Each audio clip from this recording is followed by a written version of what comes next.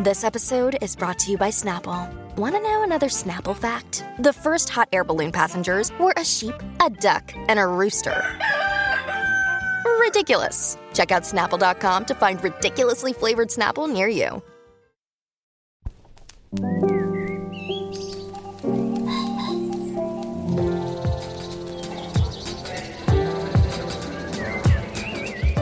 I'm Stephen Metcalf, and this is the Slate Culture Gabfest John Wick Wax, the box office edition. It's Wednesday, March 29th, 2023. On today's show, John Wick 4, it blew away the box office this weekend. The action tetralogy starring Keanu Reeves has its biggest opening yet, we will discuss. And then Swarm is the new show from Donald Glover, he of Atlanta fame and Childish Gambino. It follows an obsessed fan's rampage. It's on Amazon Prime. And finally, why has interest in classical music suddenly and really completely unexpectedly resurged? We will discuss a piece by the music critic, Ted Gioia. Joining me today is Nadira Goff, the culture writer for Slate. Nadira, welcome back. Thanks for having me. So psyched to have you. And of course, Dana Stevens is the film critic for Slate.com. Hey, Dana. Hey. All right, shall we make a show? Let's do so. All right, well, John Wick 4 is the wild, weird action blockbuster tetralogy. It stars Keanu Reeves in the title role, of course. He's a retired hitman who's taking serial revenge on his former employer, a global and all-powerful mafia syndicate. There's a now mostly forgotten backstory about a puppy, I think, and a weird half-explained mythology involving the Continental Hotel chain. It's some kind of mafia-neutral ground. Let's face it, you came here for the elaborately choreographed, ultra-violent martial arts and the oddly narcotic atmospherics. And, of course, the stoical, semi-non-acting of Keanu Reeves. You get all of them aplenty in this fourth installment. It's been a huge hit. It also gives us Bill Skarsgård as a really deliciously weird and wonderful supervillain, many others. Shamir Anderson is wonderful as Mr. Nobody. And Donnie Yen returns as the blind assassin. It's stuffed full in nearly 3 hours. It's directed by the former stunt double and now action auteur genius, Chad Stahelski. Okay, we're going to listen to a clip. It involves Lawrence Fishburne, yet another amazing cameo in this movie. He plays the Bowery King, and he's meeting up with John Wick to supply him with a bulletproof suit. Let's listen. Bonjour, Monsieur Wick, and welcome to La Resistance. A little far from home, aren't you? Well, your little act of uncivil disobedience inspired me, John. I'm branching out, spreading my wings. How goes the grand farewell tour? Coming to an end. So it seems. 42 regular, wasn't it? It's Kevlar front to back, the latest in ballistic chic. Appropriate for all formal occasions, weddings, funerals, high-table duels. After all, man has to look his best when it's time to get married. Or buried. I mean, Dana, it occurs to me for the first time listening to that clip, ballistic chic is a good tagline for all of these Wick movies, especially the later installments of the Wick movies. Extraordinary looking films and just wild atmospherics, at the center of which is this stoical Clint Eastwood-like performance. This one's overstuffed, right? It's like close to 3 hours. It has shades of the good, the bad, and the ugly with this laconic Eastwood-like Keanu at the center of it. What'd you make of it? I mean, this movie is not my kind of Keanu. I love Keanu, and I appreciate the artfulness of these movies. I can't say that this is my favorite way to take in my Keanu-ness, but I'm sort of just impressed by the longevity and the mutability of this franchise, and that it has such an organic feeling about it. When you look back at the original John Wick, a much smaller scale movie with a much smaller scale mythology and not a very high budget movie, yeah. Right? And kind of it became this huge sleeper hit, word of mouth. I just feel like it's a more organic franchise than a lot of the ones that we keep on returning to, and that it's sort of grown because of audiences' love for all of those weird elements that you just described. I mean, I will say to introduce a dour note to the conversation, that seeing this on the same day that there was news of a school shooting, yes, it just had to land in a somewhat bad taste in the mouth way. That said, I mean, I am not one of those people who blames video games, which these movies sometimes resemble, or movies for shootings. It is obviously the guns. This is extremely stylized and abstract violence, but it is impossible not to make that connection in the gun-soaked culture we live in. Like, these are really violence-worshipping and specifically gun-worshipping movies, and the body count is uncountable. I tried to keep track of how many people had died in this, and by 20 minutes in, I had given up because it was in the dozens already. I don't know. I can't make up my mind. At the same time, even after I had sort of thought, like, enough already, this movie's gone on for 3 hours, and, the violence was starting to get to me, then, there's just some moments of incredible imagination at the end in terms of the fight choreography, the comic choreography. These movies don't take themselves seriously. There's tons of extremely funny moments. I want to hear more specifically from you guys because, Steve, I think you vibed harder on this than I did. But I would say that, as you said, Steve, if you want your Wick fix, you are going to get it. Yeah, and how. Definitely. Nadira, before I Wick wax on, let me turn to you first. I mean, they are ultra violent. It's highly stylized, obviously video, first-person shooter or ultra-violent video games are an influence. Hong Kong action is a huge, huge influence on this franchise. They're both beautifully choreographed and gory beyond gory. They don't honor human life in one sense in a way that could be disturbing. Where do you come out in this mix on the Wick movies? I'm starting to realize that how much over-stylized things can make me forgive a lot of other stuff, which is maybe not the best thing to say about myself. But I, before watching this movie, had only ever seen the first John Wick. And I dragged along with me to the theater two people, a friend and their father, who hadn't seen any John Wick movies. So we watched a YouTube recap of 1 through 3 before we went into the theater to watch this movie. And by the end, all three of us were pretty sold on watching the next one.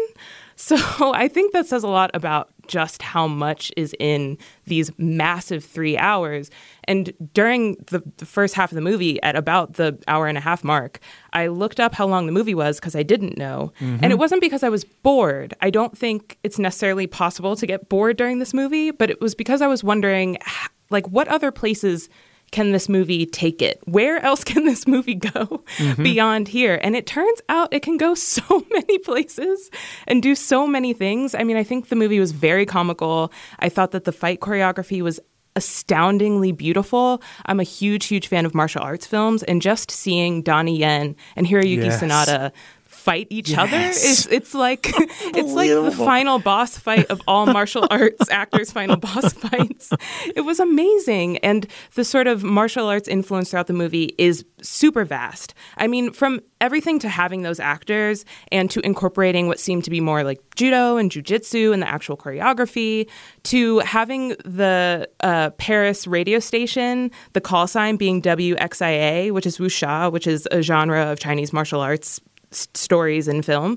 I mean, I think that inspiration through the movie just carried the whole thing for me. And so I loved the sort of all the ancillary parts, all of those sort of smaller characters and the energy that they brought. And it was also just very beautifully shot. So there are a lot of things that I loved about this movie that really sort of took it over to the edge. And I just had a great time. Yeah, I mean, okay, I loved this movie.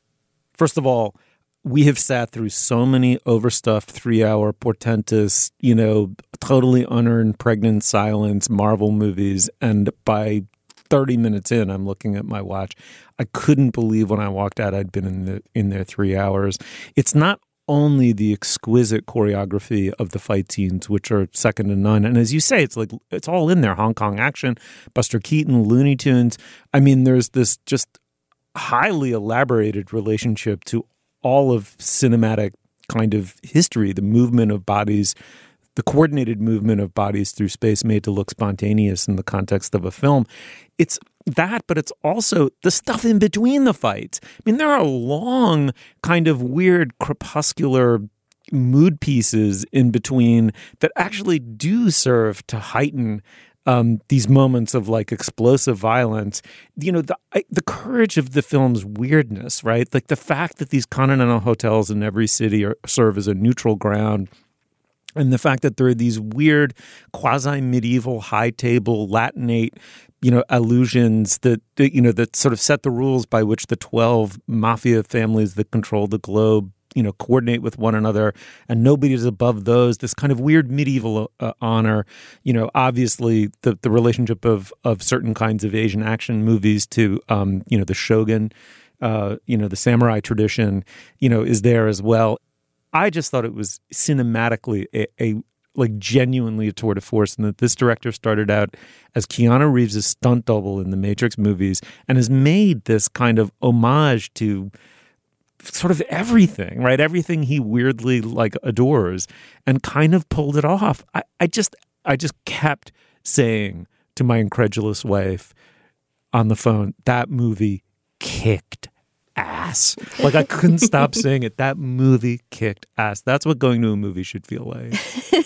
Well, the audience certainly loved it. I don't know if you guys saw it with packed houses. The house I saw it was not packed, but it was enthusiastic, and there was lots of talking back to the screen like, get up, Wick, when he'd be knocked out. People basically encouraging him to get up and fight once more. So interactive. I mean, yeah. Well, in terms of the atmospherics, I just have to shout out as well the villain in this. James Bond movies could only dream of such an incredibly funny villain. Bill Skarsgård is the Marquis. Oh, this kind marvelous. of, how do you describe the Marquis? This spoiled Frenchman who all of his leisure time is spent doing things like watching dressage lessons, with and women on eating horseback. Tiny, dainty pastries. Yeah, he's so French. He's so French that he goes into there's a moment when he goes into some sort of a huge opera house all by himself to watch a ballerina in a tutu dancing on the stage. Oh, it's so good. It's so decadent. It's so weird. It's so delicious. You're right. It's like Bond. It's like this thing that Bond hasn't been able to do since the 60s. This movie is now doing, right? The weird, incredible supervillain who's partially, ultra refined, cultured, and a low-life sadist. Anyway, it's so funny, Nadir. I don't think I knew this about you, that you're a connoisseur of Asian action movies. And the movie does two things that astounded me among many. But one is just the fight choreography. You have a camera that's in motion, bodies that are in motion, a plot that needs to stay in motion, and incoherent. God bless Marvel for finding indie directors to make some of their movies and give them some heart. But actually, it's an art form to keep all of those things coherent, so as the viewer where you are in space, where the camera is in space, and sort of why what's happening is happening. And the spatiality of it is very much in the control of the director. And then look at the cast list of this movie. I mean, you would think it can't possibly balance all of these people in a meaningful or even human way. And yet it weirdly does. As you say, Hiroyuki, is his name Hiroyuki Sanada? Hiroyuki Sanada plays the owner of the Japanese Continental. And his daughter is the Rina Sawayama. Yeah. I want to give a shout out to Rina Sawayama. She's amazing in the movie. So Rina Sawayama, for anyone who doesn't know, is a sort of mega pop artist. She's amazing. And this is, if I'm not mistaken, her first, if not one of her first acting roles. And she absolutely kills it. And I think because she has a background in dance and because she's used to movement and performing, she was just sort of born for this role as the daughter and concierge of this Japanese Continental hotel. So she's the daughter of the owner and the concierge there. And she is just amazing in this movie, and she's so good, and it seems like they maybe are setting her up for a sequel or a spin-off, and I cannot wait to see that happen if it's something that does happen. And let me just add the economy with which they paint her relationship with her father, so that you feel as though they're actually father and daughter for an action movie is just amazing. I mean, I would argue it's maybe a little too much economy, just to push back slightly. I was a little sad that there wasn't a bigger female character in this movie, and she's the closest we come, but she drops out of the movie pretty soon. I agree, Nadira, that she's probably in there to set up some sort of sequel. There definitely is a John Wick spin-off series being planned with Ana de Armas called Ballerina that may end up including Rina as well. I don't know. But yeah, to me, that was a bit of a weak point in the movie, is that there was no female character. There was also, I know this is not a movie about downtime or character development, but usually, even in the most intense action movie, there's going to be some kind of moment where, the hero is binding his wounds in a gas station bathroom and looking introspectively into the past or something. This movie is so much about forward motion and forward momentum that there really is no time at all to get to know any of the characters to whatever extent that would matter in a movie like this. But I will agree with both of you that just the kinetics of this movie and the aesthetics of it take it 98% of the way. You know, I didn't make it quite over the finish line in the way that you guys did. But Steve, the one response I wanted to have to what you were saying about this versus, you know, the Marvel action is that, I mean, a huge part of that is something very concrete, which is that these are, for the most part, practical stunts. And that Stahelski films them, you know, Fred Astaire style, like showing the whole body, Buster Keaton style, so that you can see that they're really happening. So all these legendary martial artists and Keanu fighting them are really doing those things. Or maybe once in a while it's a stunt person doing it for them, but it's a body in space doing it and not a visual effect. And that makes an enormous difference in our investment. Yeah, absolutely. Okay. The movie is John Wick for, I think, you know, 2 thumbs just sort of as far up as they can practically go, and then one that's quivering slightly, but mostly all the way up. Check it out. I'd love to know what you guys thought of it. I think it's a remarkable thing. Apple Card is the perfect cashback rewards credit card. You earn up to 3% daily cash on every purchase every day. That's 3% on all your favorite products at Apple, 2% on all other Apple Card with Apple Pay purchases, and 1% on anything you buy with your titanium Apple Card or virtual card number. Visit apple.co/card calculator to see how much you can earn. Apple Card issued by Goldman Sachs Bank USA, Salt Lake City branch. Subject to credit approval. Terms apply. I want to tell you about a new show from the Financial Times called Life and Art from FT Weekend, hosted by me, Lila Raptopoulos. Life and Art is twice a week. On Mondays, I have a guest on to talk about life and how to live a good one. Everything from winter travel to cooking to living more creatively. And on Fridays, we talk art. 2 FT journalists and I discuss a piece of culture that's in the air, new music, movies, and more. Find Life and Art from FT Weekend wherever you listen. All right. Before we go any further, this is typically in the show where we discuss business. Dana, what do we have? Steve, our only item of business this week is to tell our listeners about today's Slate Plus segment. This week, we're going to be talking about an article that appeared in the New York Times by Joseph Bernstein about Sigmund Freud and the return of Freudian psychoanalysis as a apparently stylish new form of mental health treatment. This is something that's new to me. I'm not sure that the case is totally made by this article. That's why we put it in Plus. It's an excuse to talk about Freud, which is an ever rich and fascinating topic. So we will dig into that in our bonus segment this week. Dana, I sense you're resisting the analysis. Freud has returned in force. I can't do a German like a Freudian. You sound like a vampire. I sound ridiculous. Ah, my analyst, the undead. If you're a Slate Plus member, you can hear that segment at the end of this show. If you're not a Slate Plus member, of course, you can sign up at slate.com/cultureplus. Remember that when you're a member, you get ad-free podcasts, you get bonus content like the segment I just described, and lots of other shows offer them too. And of course, you get unlimited access to all of the great writing on Slate. Most of all, you'll be supporting our work and the work of our brilliant colleagues. So please sign up today at slate.com/cultureplus. Once again, that URL is slate.com/cultureplus. Okay, back to the show. Okay, well, Swarm is the new show from creator Donald Glover. He of Atlanta and Childish Gambino fame. It's now up on Amazon Prime. It's about a young Houstonian 20-something named Dre who's obsessed with the fictional pop star Nyjah. It's a thinly fictionalized version, as we'll discuss, I'm sure, at length, of Beyonce. She is one of the so-called Swarm. It's the nickname given to Nyjah's superfans, much like the Beehive, for example. And after a traumatizing loss, Dre goes on a very Badlands-like spree, taking lurid revenge on anyone who dare slander or diss the queen. The show comes, as I said, from Donald Glover, but also Janine Neighbors, with whom he created Atlanta.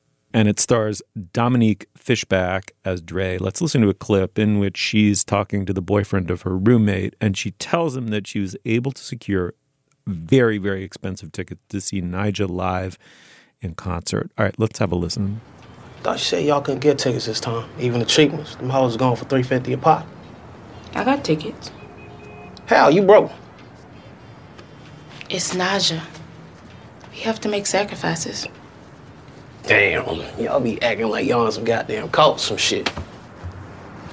You know, Nyjah, she just a regular woman too, right?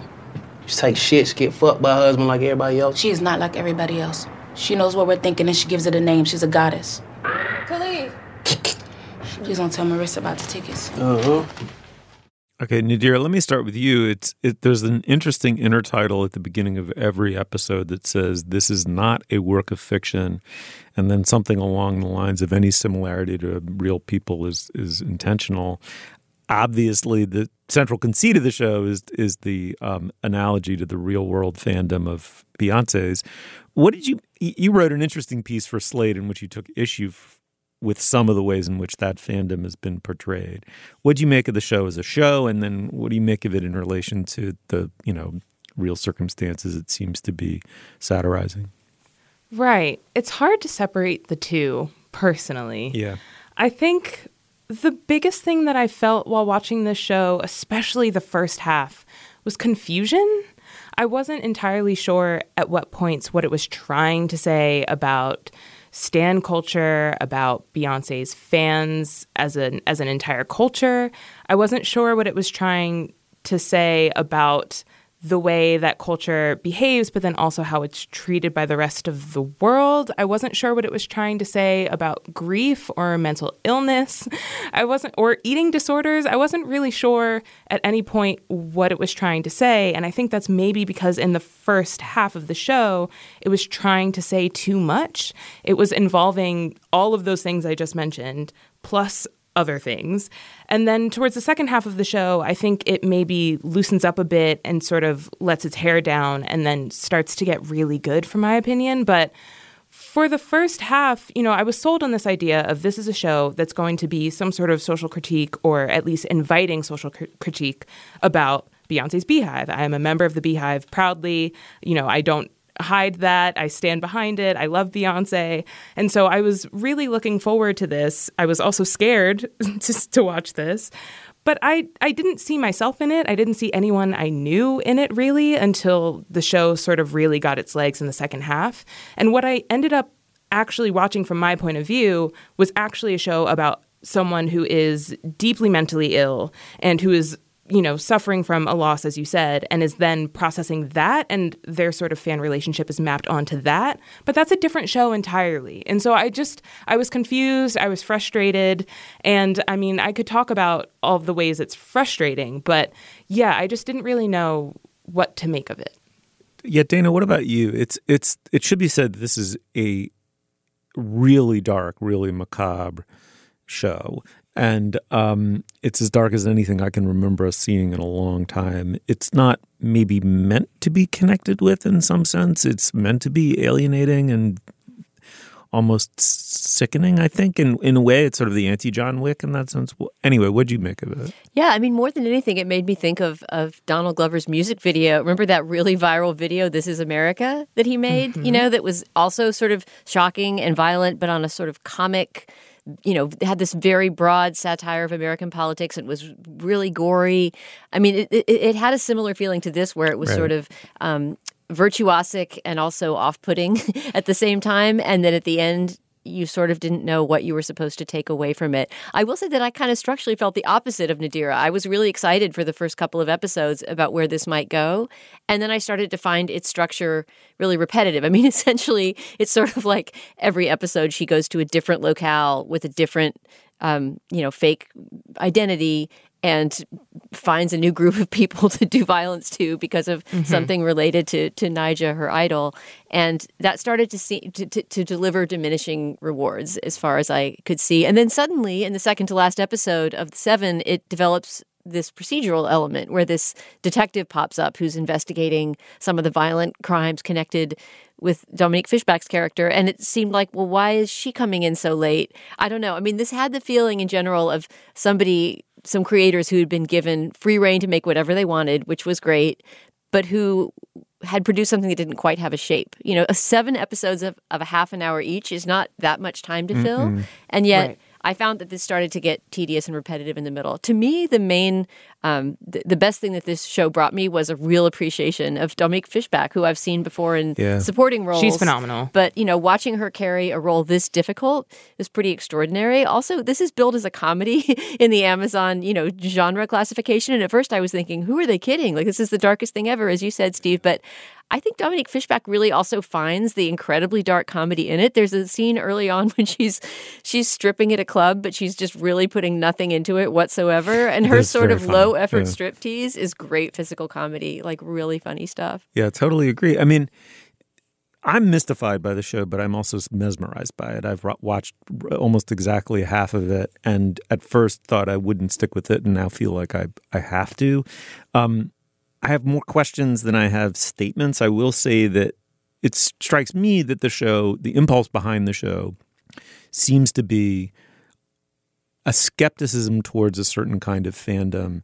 And that taken with, to put it mildly, but that taken together with that weird opening intertitle that says, effectively what that's saying is, yes, this is about Beyonce. It's about the Beehive. It's not even inspired by that. Like, I want every episode to begin with that being reiterated.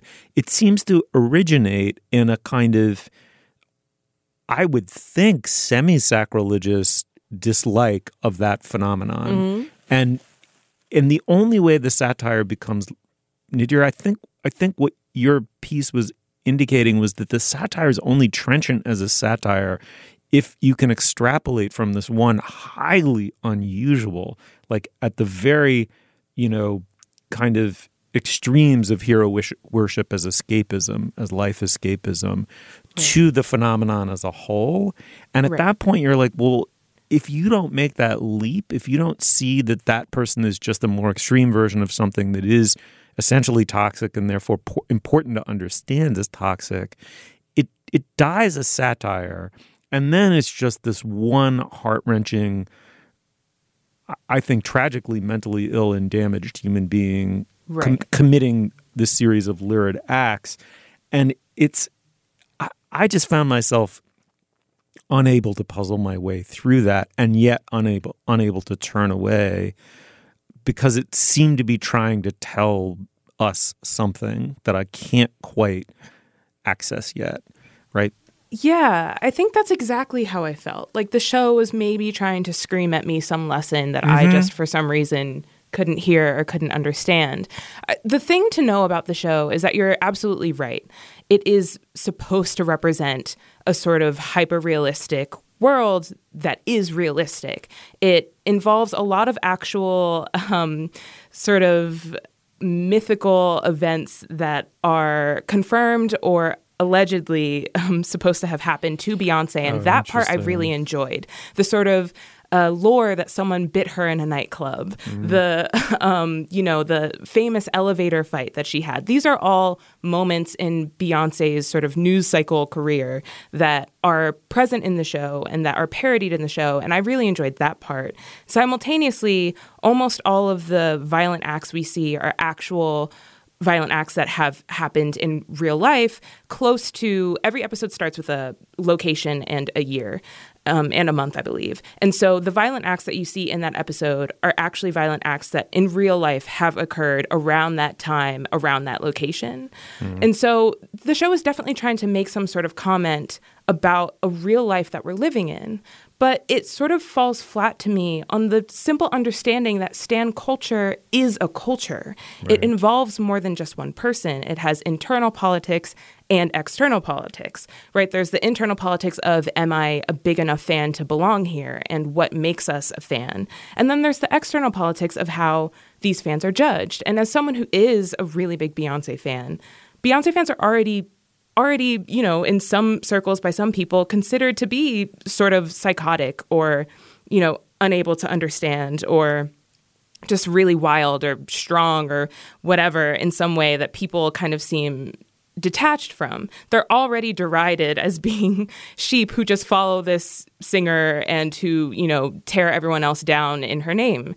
And so if you're going to do this show, then you have to sort of weigh that in addition to everything else. And for the majority of the show, what we just get is a show about one person, one fan who's doing these things for reasons that are muddled. She's not just doing these things because she's a fan of Nyjah. She's doing these things for lots of different reasons. And so I think the show just has a fundamental misunderstanding of stan culture and how it feeds itself and how everyone else interacts with it that I just came away feeling empty by. And I think that doesn't sort of get remedied until the episode that changes its format that Dana mentioned, which actually is my favorite episode of the season, because you then finally get to sort of open this world to, well, how are other people perceiving this person? And so, yeah, I don't know. I think it's confusing, and I think there are definitely parts of it that I enjoyed. I don't want to sort of drive the whole thing, but I overall just came away feeling like it was almost there. Yeah, I think that what bothers me about that detective entering the story is the balance, the shape of the season, and the fact that it happens one episode before the season is over. It made me feel like, why are we only getting this outside perspective right now? And my mind keeps returning to something that Dominique Fishback said in a profile talking about preparing for this role. She was talking about how, she's always obsessively prepared for roles by writing a journal as the character, which I thought was really interesting. But she said in the case of this character, she found herself unable to do it because she just didn't understand the character. And she describes a moment where she asked Donald Glover, why is she doing this? And his direction to her was essentially, I don't want to answer that question because, you need to be struggling to answer it yourself, which is, I guess, a legitimate directorial choice. But the fact that the lead actress and the creator of the series did not have a conversation about why she's doing this. I feel like there's a reason that we as viewers also feel somehow on the outside, and I thought that we were going to be diving really deep into this exploration of this particular character. And like I said, I feel like instead we wound up seeing a repeated cycle of the same series of acts without very much insight into what it meant either for her as a human being, as a character, or what it was supposed to be saying about fandom and society. Nadir, I have a question for you. Is part of the confusion we're experiencing here a genre confusion? In your piece, you reference Black surrealism as a genre or subgenre. And I guess, this it calls to mind Jordan Peele, I would think. Yeah. And, sort of working with the combination of a received genre and race as a central preoccupation of the, Black filmmaker, right? Is there a way that part of the alienation as a viewer we're feeling is very much an intent of both the genre and this specific installment? Potentially. I think it's really hard to answer that question because I do think that Donald Glover, the thing that he's really good at, evidenced by most of Atlanta, is Black surrealism in television, similarly to Jordan Peele being incredible at Black surrealism in film.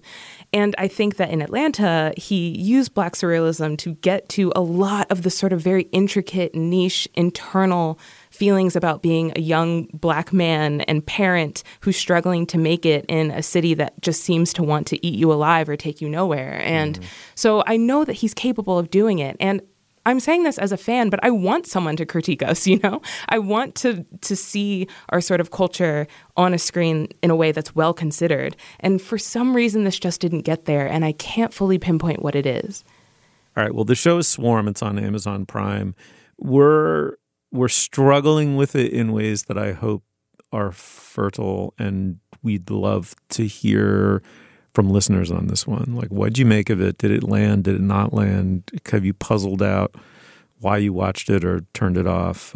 Shoot us an email. Okay, let's move on. This episode is brought to you by Progressive Insurance. Hey, listeners, whether you love true crime or comedies, celebrity interviews, news, or even motivational speakers, you call the shots on what's in your podcast queue, right? And guess what? Now you can call the shots on your auto insurance, too. Enter the Name Your Price tool from Progressive. The Name Your Price tool puts you in charge of your auto insurance by working just the way it sounds. You tell Progressive how much you want to pay for car insurance. Then they'll show you a variety of coverages that fit within your budget, giving you options. Now, that's something you'll want to press play on. It's easy to start a quote, and you'll be able to choose the best option for you fast. It's just one of the many ways you can save with Progressive Insurance. Quote today at Progressive.com to try the Name Your Price tool for yourself and join over 28 million drivers who trust Progressive. Progressive Casualty Insurance Company and Affiliates. Price and coverage match limited by state law. All right, Dana. Well, I'm going to throw our third topic to you and Nadira relatively quickly because I only have sort of fringy things to say about it at this point. But we're responding to an article by the poet and music writer Ted Gioia, which he begins by saying, he wrote an article that went viral about the rising popularity of old music, that in the age of Spotify, that people going back into the archives and listening to old pop and to a degree old jazz, just by the numbers, by the sheer empirical numbers, was beginning to rival people listening to new music. Well, he's back with another piece saying 6 studies show an unexpected increase in classical music listening. And as you said before we started this segment, this is one of those ones where you click on it and you're like, yeah, fake trend piece. But the trend appears to be empirical and real here, as the other one was. Classical music, of all things, right, making a kind of resurgence. I know that you listen to classical music and love it. Why do you think this is happening? What do you make of this piece? Yeah, I mean, I feel like Ted Gioia has now alerted me to this phenomenon that I will be looking out to see whether more evidence comes to support it. But there were some pretty big numbers in his favor in terms of, just genre counts from big music streamers. There was a big European music streaming company that I think said that there was a 90% increase in 2022 in classical music downloads or, streams. And that seemed really hard to account for. But part of Ted Gioia was theorizing that part of what accounts for it is that a lot of content creators, people that are making YouTube videos and TikToks and things like that, are streaming classical music along with it as a soundtrack.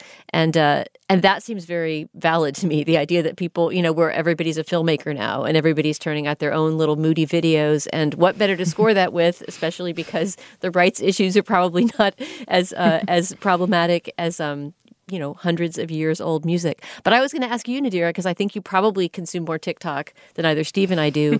Do you see a lot of classical music ambiently appearing in people's videos?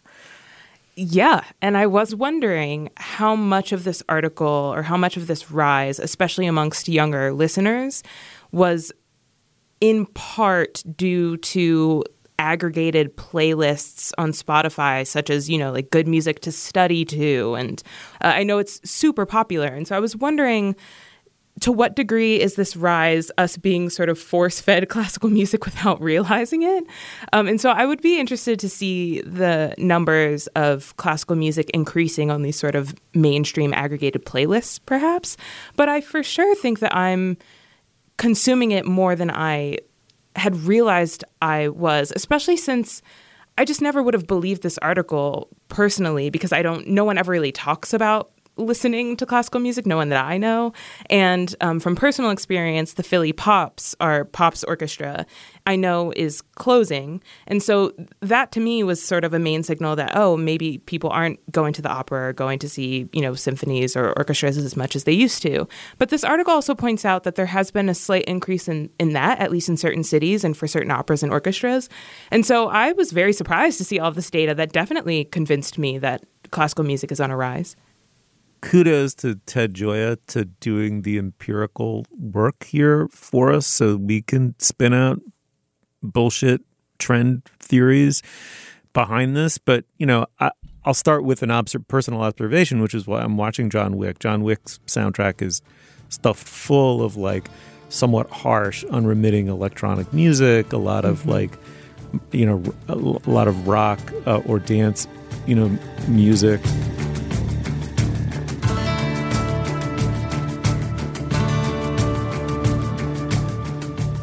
It's meant to be jarring and amping. And then at one moment, a very important plot moment, there's a piano nocturne number 20 by Chopin begins to play.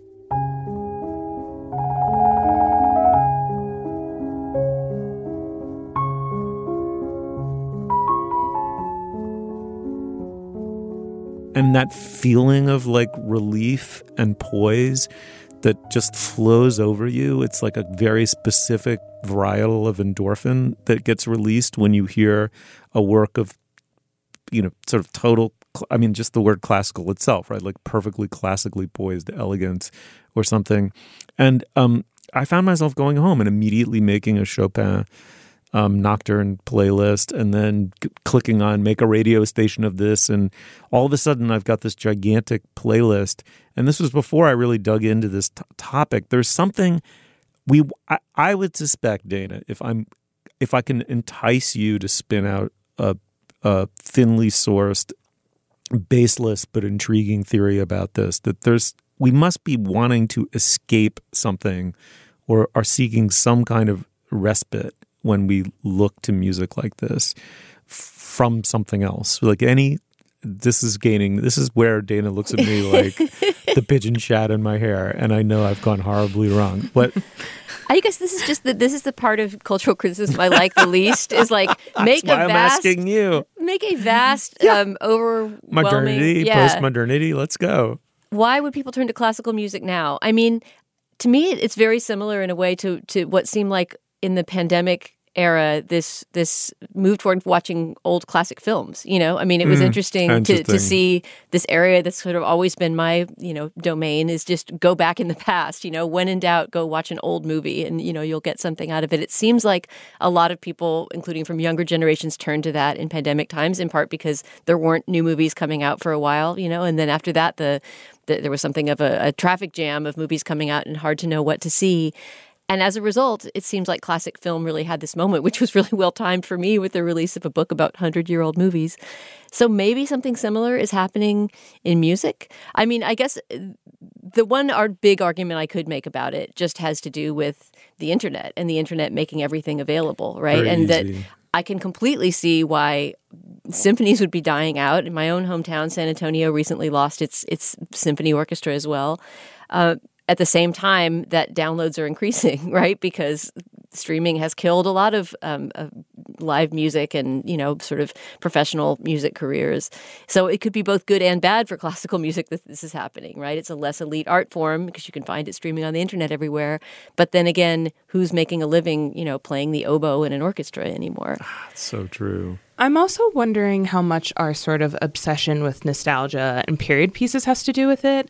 When I think of classical music circulated on TikTok in today's era, I'm also reminded of the music that's featured in Bridgerton, which are like orchestral versions of very popular pop songs.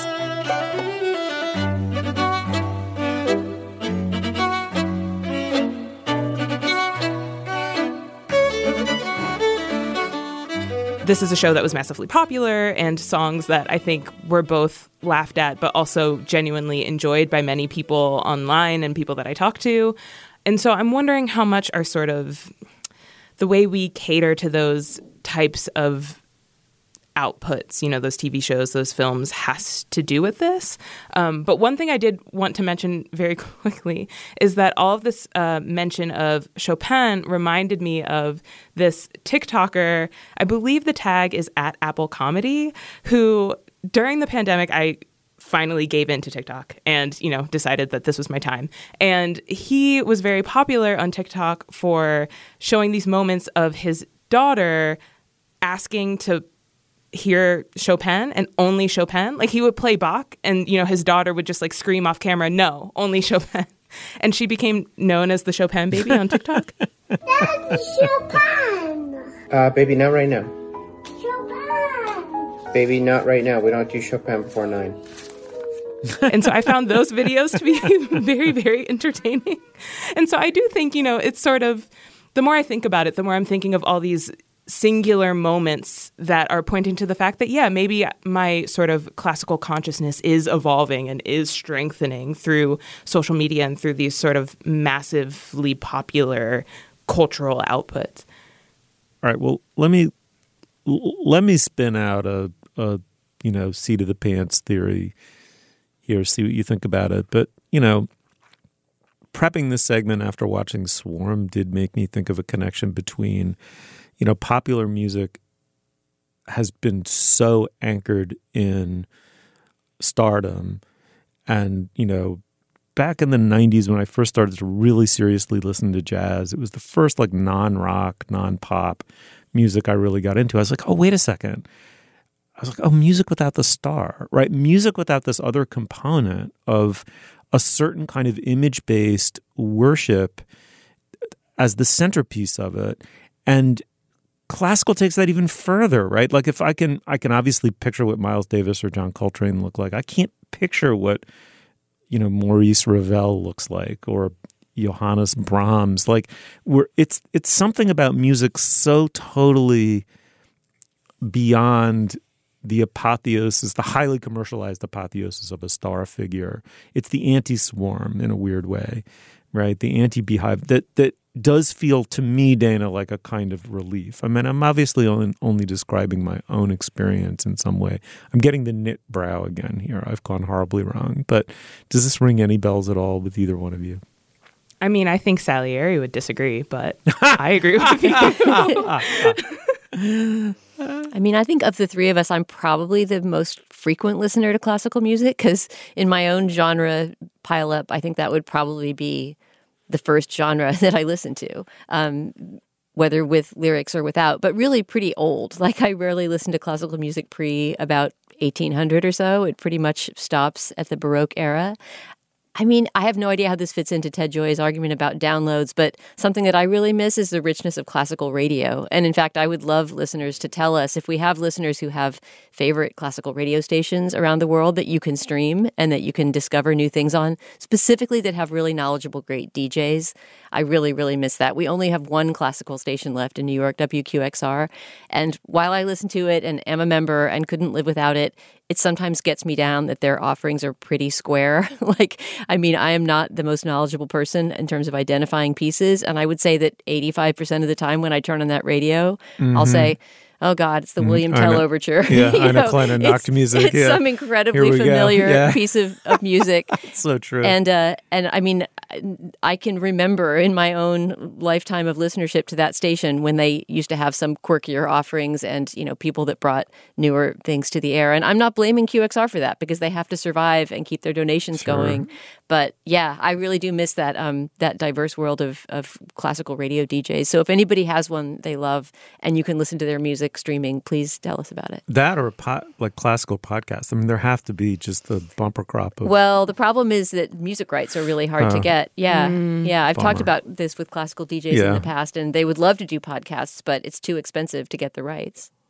Okay, as always, shout out to listeners. Shoot us an email if you have like specific kind of autobiographical classical music journeys you want to share with us, but also just stuff you listen to and why. And if you've turned to it recently and have some, half-baked theory as to why, we'd love to hear that too. Okay, let's move on. All right, now is the moment in our podcast when we endorse. Dana, what do you got? Okay, well, I'm going to flow straight out of our classical music segment since I feel like it's a huge topic and I want to do more justice to my love of it. I'm going to endorse something classical this week, as I not infrequently do. And I'm pretty sure that I've never endorsed this before. You can stop me, Steve, if you remember me having talked about this before. But so the mezzo-soprano Lorraine Hunt is this legendary interpreter of Baroque song. She died really young. I think she died in her early 50s. I remember seeing her perform probably 4 or 5 years before she died. Seeing her perform Handel arias live and just being incredibly moved. She sings classical repertory like it's completely modern and fresh. There's something about her voice, and you have to hear it to hear what I'm talking about, but she never has that kind of pneumatic bellows sound that an operatic singer can have, you know? She just has this very fresh, very alive way of delivering classical repertory, and particularly some of my favorite repertory, which is Baroque music.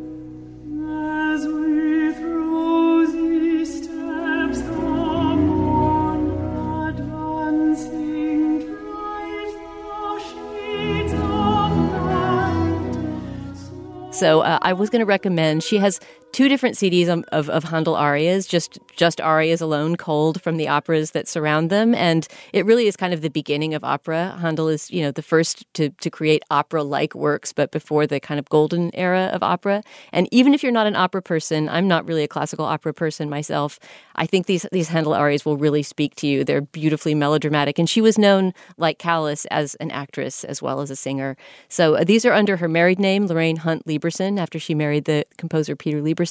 They're from the late 90s, and there's 2 different ones, both called Lorraine Hunt Handel arias, but I recommend the first of the 2. I believe it was released in 2004, and it's just a gorgeous, gorgeous selection of Baroque music. I think you can stream it. You can definitely find the CD for sale online. So Lorraine Hunt singing Handel. Yeah, I'm looking at them right now on Spotify. There they are. I can't wait. Yeah, that's amazing. Nadira, what do you have? So very, very quickly before my actual endorsement, I just want to mention Lance Reddick, who has recently passed. He was a very, very amazing actor. He was in John Wick. We didn't have time to mention him, but he was mostly known for The Wire and Fringe and a whole bunch of other things, and he's amazing. So, just check out all of his work, and I'm definitely going to miss him showing up every now and again. My actual endorsement is for an app and website called Music League. So this is an app and website where you and your friends or strangers can join a league, and there's someone who's in charge of it, and they set prompts. And so every week there's a new prompt for a song submission. So it could be songs for spring, or it could be songs that have no lyrics, or, anything like that. And you and all of your friends will submit a song, and then once everyone's submitted, everyone will vote on their favorite songs that were submitted, either how well they stuck to the prompt or just how much they enjoy them. And then it ranks you. So my friends and I are now maybe on our 12th or 13th round, and I'm not doing too bad. I'm at, I think, 5th place of 16, so we're doing okay. But it's been so much fun to sort of just refamiliarize myself with older songs. I think one of our upcoming rounds are songs that your parents listened to that you now love. And so, it just sort of solidifies your relationship to older songs that you might not have thought about in a while. It also makes you familiar with the type of music that your friends like. And, you get all of these sort of different interpretations of what is a spring song or what is a summer song or what is a good workout song and all of these things. And it's just been so fun. A little stressful when your pick doesn't do well that week, but overall it's been really, really fun. So I would recommend the website and app called Music League. What was the pick of yours that just killed it, that got, the most? That's a good question. For the very, very first round, it's kind of a cop-out, but for the very, very first round that I was involved in, the round was music without lyrics. And I, of course, did Giant Steps by Coltrane. Oh, and that definitely, sweet.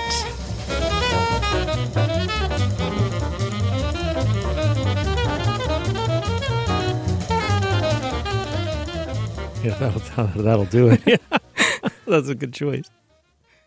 All right, for my endorsement, let me just preface it very quickly by saying I'm not really endorsing Liberty's Journal itself, the thing that Leon Wieseltier started after he got effectively Me Too'd and fired from the New Republic. Setting that aside, it did publish an extraordinary essay, I thought, by Mary Gateskill, the short story writer. She's best known for her short stories. It's called The Trials of the Young, a Semester. And what I loved about it is, first of all, it's just beautifully written. It's subtle, it's elegant, it's lucid, and it's also tentative in the way an essay should be. It's a process of discovery about her own experiences and feelings regarding teaching university students over the last, she's been doing it for decades, but it's recently whether or not a change has happened in the political and sort of emotional makeup of young people, which is obviously a big subject now. And she doesn't there's nothing didactic about this essay at all. There's nothing polemic. She's approaching it as a fiction writer might, as a exploration, an attempt to just understand something about why people behave the way they do, what the origin of their unhappinesses might be. It's an attempt to not simplify what's densely layered, highly complicated, and sometimes incendiary reality. And I felt as though I were closer to the essence of that reality by the end of her piece without someone telling me what to think. And definitely I was never told to be angry or outraged. So I thought that was a real accomplishment given the nature of this subject. I recommend it to people. I think it's just an exemplary piece of writing by Mary Gateskill. It's called The Trials of the Young, a Semester, and we'll link to it. Nadira, thank you so much for coming on the show again. As always, what a pleasure.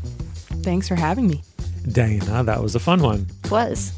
All right, you will find links to some of the things we talked about at our show page. That's slate.com/culturefest, and you can email us at culturefest@slate.com. We love it when you do.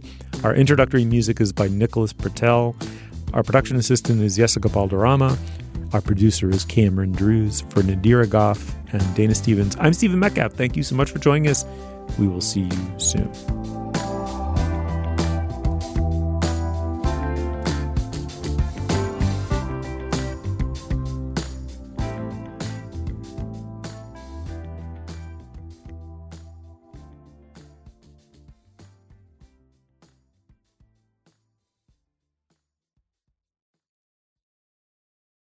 Without the ones like you, who work tirelessly to keep things running, everything would suddenly stop. Hospitals, factories, schools, and power plants, they all depend on you. No matter the weather, emergency, or time of day, you're the ones who get it done. At Grainger, we're here for you with professional-grade industrial supplies. Count on real-time product availability and fast delivery. Call, click Grainger.com, or just stop by. Grainger, for the ones who get it done.